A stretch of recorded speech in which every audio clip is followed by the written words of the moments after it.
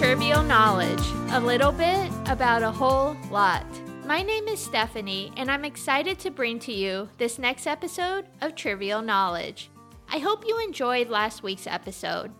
I loved reading about the Three Maidens statue, and the article from the Smithsonian Magazine was especially interesting. I also enjoyed exploring the website for the Women's Engineering Society, and it was fascinating reading about the life of Margaret Rowbotham. Anyway, before we start, here's a little bit of background for those who are listening to this podcast for the first time.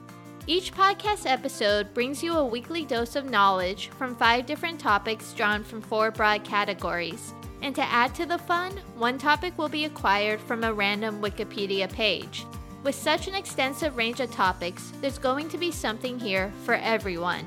If you enjoyed this episode, please subscribe to my podcast on Apple Podcasts or Spotify. Now let's dive into episode 8.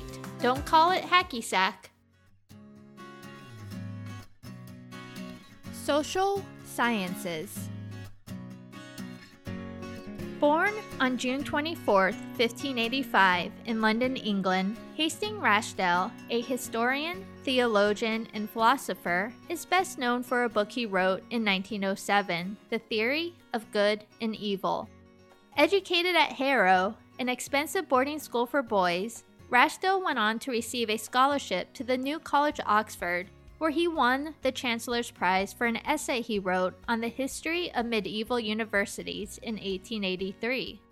After completing his studies, Rochdale became a lecturer at St. David's University College, now the University of Wales, before moving to Durham University to teach theology. In 1889, he was first appointed a Fellow of Hertford College, then of New College, Oxford in 1895. In 1901, he received his Doctorate of Letters from New College, Oxford, which is a higher level of a doctorate degree.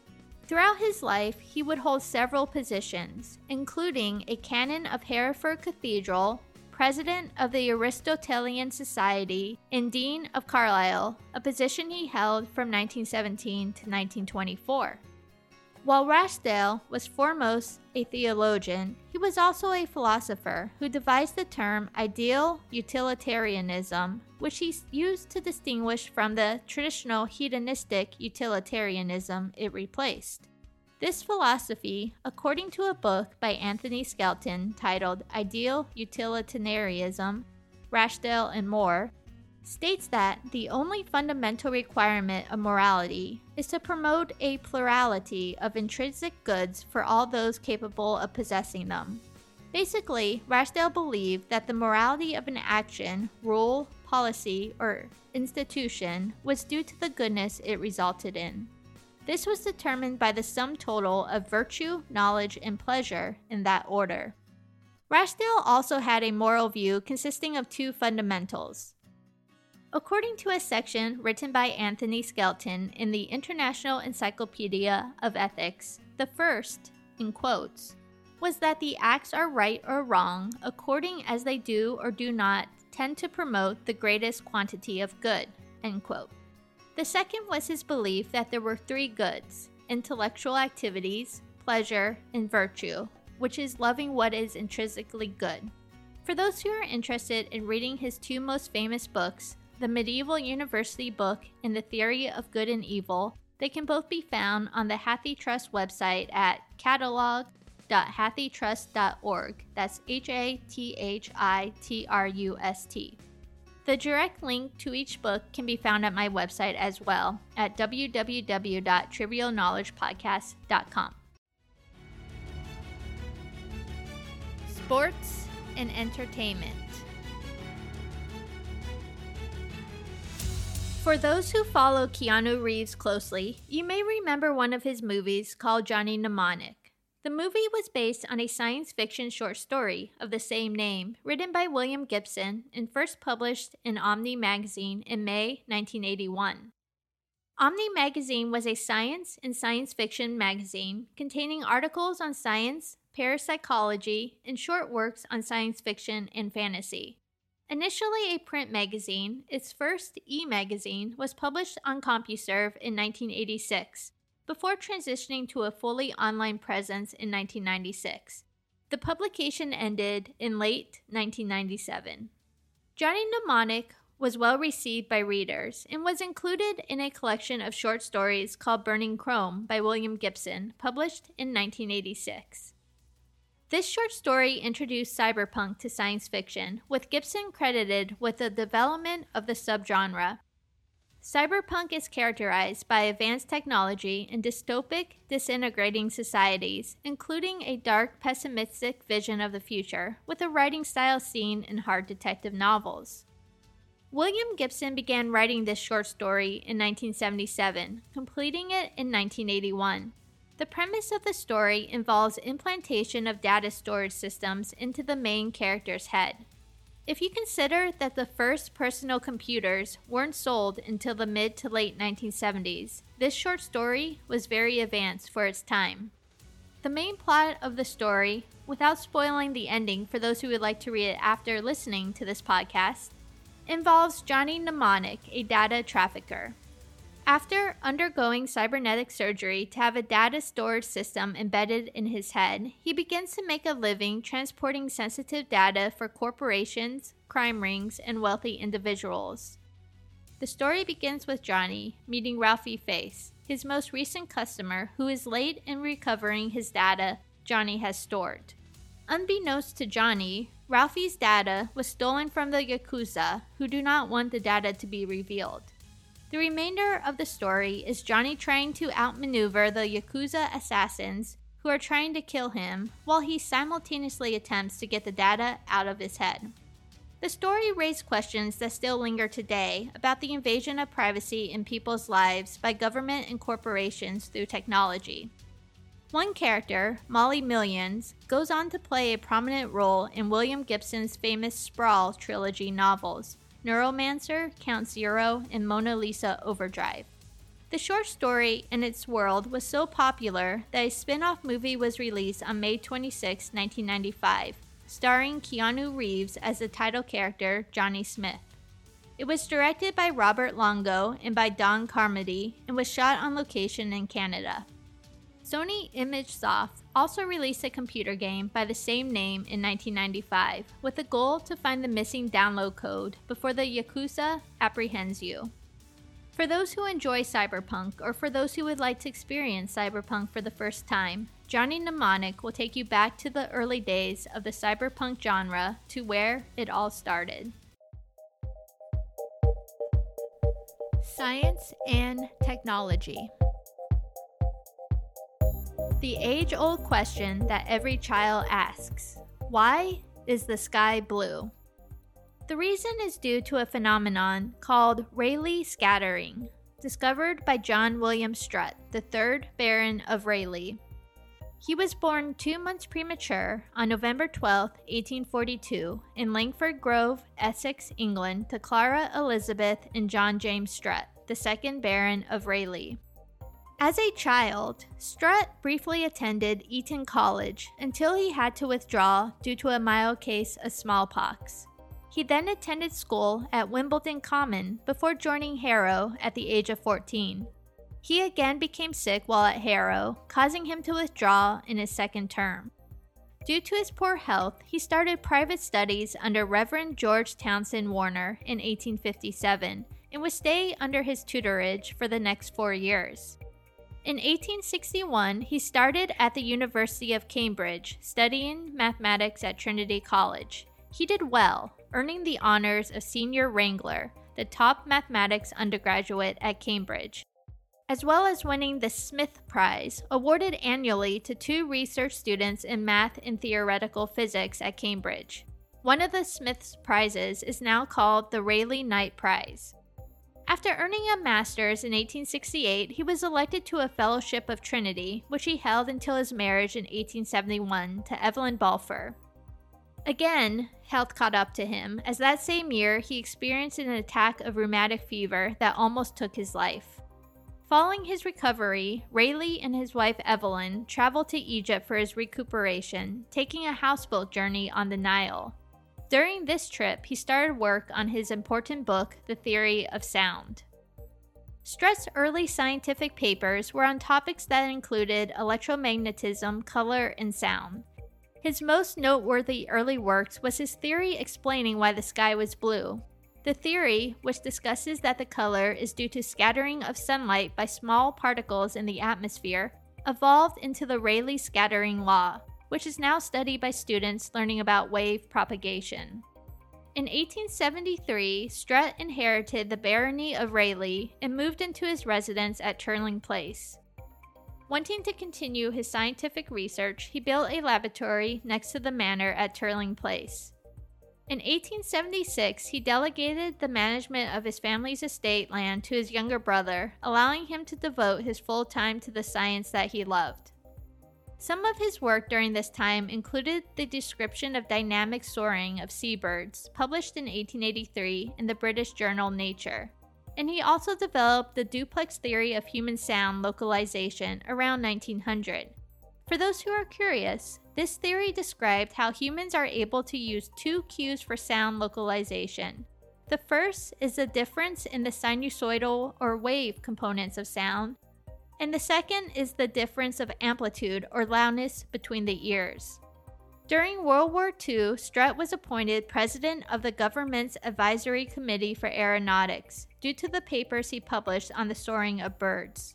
His first report from his committee established the way for wind tunnel tests for flying machine models.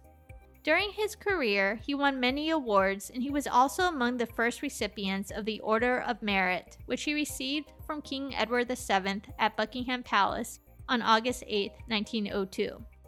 Perhaps his biggest single contribution to science, though, was his discovery and isolation of one of the rarest gases of the atmosphere, argon, for which he won a Nobel Prize in physics. By using precision measurement, Rayleigh discovered that the density of nitrogen in the atmosphere was slightly higher than the density of nitrogen from one of its chemical compounds, such as ammonia. Thanks in part to observations from 18th century scientist Henry Cavendish, he discovered that this discrepancy in density was due to an undetected constituent in the atmosphere. After a long experimental program, he succeeded in isolating this constituent in 1895, which was named argon, from the Greek word for inactive. He shared this finding with chemist William Ramsay, who was able to also isolate the new gas and won the Nobel Prize for Chemistry the same year. Along with discovering the gas, Rayleigh also wrote the entry on argon in the 10th edition of the Encyclopaedia Britannica. Rayleigh had several other contributions in science, several which are named after him, including Rayleigh waves, Rayleigh flow, and the Rayleigh-Jeans law, which played an important role in the birth of quantum mechanics. His textbook, The Theory of Sound, which was published in 1877, is still used by engineers today and is likely the most important book in acoustical literature. Perhaps what many remember about him, though, was his ability to write clearly and simply so that even those without mathematical backgrounds could appreciate his results. An example can be found in the opening of a paper he wrote in 1918, which described the effects of surface contaminants on friction between solids. This quote was also published in the Journal of Lubrication article by Duncan Dowson. He wrote, "A cup of tea standing in a dry saucer is apt to slip about in an awkward manner, for which a remedy is found in the introduction of a few drops of water or tea wetting the parts in contact. The explanation is not obvious, and I remember discussing the question with Kelvin many years ago, but with little progress." Rayleigh would pass his love of science to his oldest son, who would become a famous physicist and the fourth Baron of Rayleigh. Unfortunately, the youngest of his three sons died of a spinal disease while preparing to take the bar. Rayleigh himself died on June 30th, 1919 at Turling Place in Essex, England.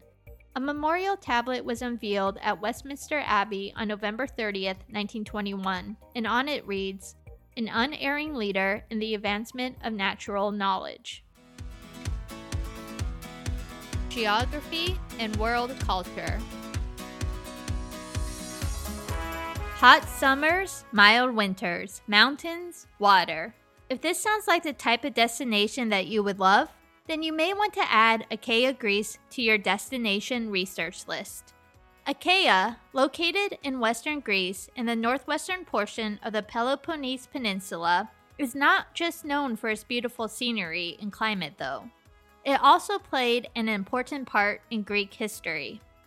Before we talk about what you might see if you visit Achaia today, let's jump back in time and learn a little bit more about its history. Achaia was a site of the foundation of the Achaean League in 280 to 281 BC. The Achaean League, an association of city-states, was initially formed by 12 cities in Achaia. It was created to reduce Macedonian rule in the area and would become the chief political power in Greece. The primary obligation of members was to contribute warriors to the League's collective army. After Macedonians' defeat by the Romans in the early 2nd century BC, the League was able to defeat the weakened Spartans and take control over the entire Peloponnese peninsula. The Romans in the Battle of Corinth eventually defeated the Achaeans in 146 BC during the Achaean War, and the victors dissolved the League. After the Fourth Crusade, many new states were created in Greece, one of which was the Principality of Achaia, founded in 1205, covering a much larger area than traditional Achaia. In 1430, Achaia was recaptured by the Byzantine Empire, becoming part of the Despotate of the Morea, until it fell to the Ottoman Empire in 1460. The Republic of Venice then seized Achaia in 1687 until the Ottoman Empire recaptured it in 1715. All of Achaia was finally liberated and joined Greece during the Greek War of Independence in the early 19th century. Today, Achaia contains approximately one-third of the population of Peloponnese, with the majority living near or within its capital, Patras. Traveling through Achaia can be done by car, bus, or train, with several towns and historic sites to keep visitors busy during their stay. Patras, named after King Patrias, who ruled Achaia around 1100 BC, was founded in 1800. During the Greek War of Independence, the Turks destroyed it, and it was rebuilt in the 19th century. For those who visit the city, there are several sights to see, including the Agios Andreas Cathedral, a modern basilica built in the Byzantine style, which is the largest church in Greece. It stands on the site where the Apostle Andrew would have been put to death and contains relics of Saint Andrew, who brought Christianity to Patras and is the patron saint of the city. For those who love engineering, the Rio Ontario Bridge, located near Patras, is the largest cable-stayed bridge in the world. Opening in 2004, the 2,880-meter bridge connects Peloponnese with the mainland. It also contains over 100 sensors, which can measure anything from seismic tremors to the deck's thermal expansion. Another interesting site is the Roman Odeon, a Roman conservatory for musical performances built in the 1st century AD during the rule of Emperor August. It was accidentally rediscovered in 1889, with restoration completed in 1956. Today, it is used yearly for the Patras International Festival. Now, if you're interested in seeing one of Europe's largest carnivals, travel to Patras between January 17th and Clean Monday, the first day of Great Lent on the Orthodox calendar. The carnival includes masked balls, games, and parades, ending with a treasure hunt in the Grand Parade with satirical floats on the final Sunday. A more somber place to visit is Kalavita, located in the mountainous area of Achaia. People from all over travel to Kalavita to pay their respects to those tragically killed in the massacre of 1943 during World War II. The massacre started at 9 a.m. on December 13, 1943, when German soldiers arrived in the small Greek village, ordering all villagers to assemble at the local school. The women and children were locked in the schoolhouse, and men were driven to a nearby hillside. The town was burned to ashes, and few men survived. Today, the same schoolhouse where the women and children were imprisoned hosts the Kalavitra Holocaust Museum, established in 2005.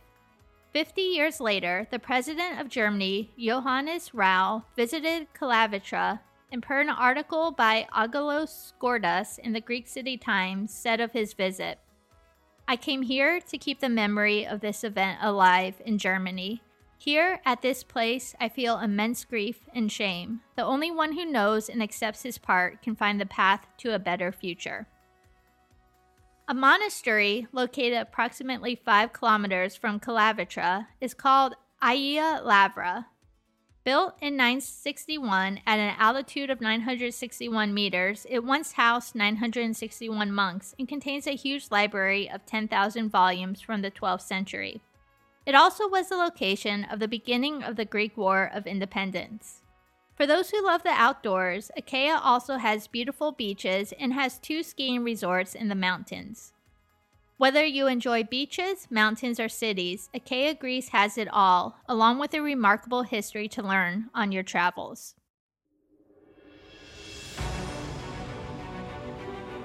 Today's random topic. Most people have heard of the sport football, whether it's the one where you kick the ball or throw the ball. But how many people would know what the sport footbag is when asked? For those in high school and college in the 1980s and 1990s, you may remember kicking around a small bean-filled sack known as a footbag or a hacky sack. This is the basis of the sport footbag. John Stahlberger and Mike Marshall invented the modern-day sport footbag back in the early 1970s in Oregon City, Oregon. Stahlberger had traveled to Oregon City on vacation in 1972 when he happened to meet Marshall at a festival. Marshall introduced him to kicking a beanbag around, which he had been taught by a Native American while in the military. Stahlberger, who was recovering from a knee injury at the time, found that not only did he enjoy the game, but that it also improved his rehabilitation from his injury. The two friends spent the next year and a half perfecting the beanbag design, finally settling on a rounded 2-panel shape filled with plastic pellets. They trademarked it hacky sack and established the generic name for the sport as footbag. Unfortunately, before the game took hold, Mike Marshall passed away at the age of 28 in 1975 from a heart attack in his sleep, presumed to be due to a blood clot. Stahlberger continued to promote the game, forming the National Hacky Sack Organization before selling the rights to the hacky sack in 1983 to Wham-O for a 6-figure sum. The sport became popular nationwide in the 1980s and especially spread across campuses and high schools in the United States and moved throughout the world.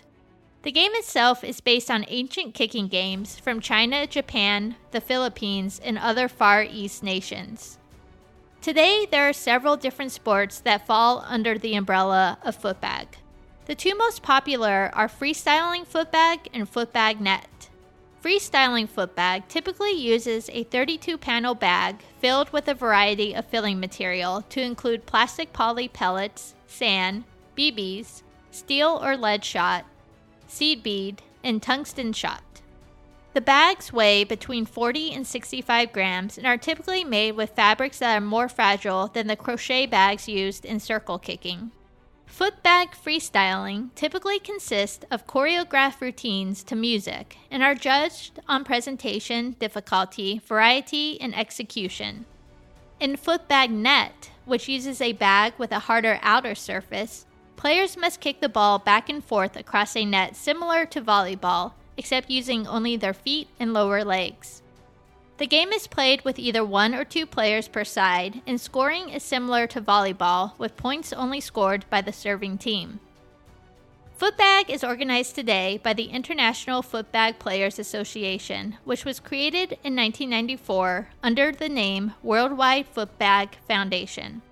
According to their website, it is a volunteer-run charitable nonprofit corporation dedicated to the growth of footbag play worldwide as lifetime recreation and as an amateur competitive sport. Annual competitions are held in various footbag sports to include footbag freestyling and footbag net.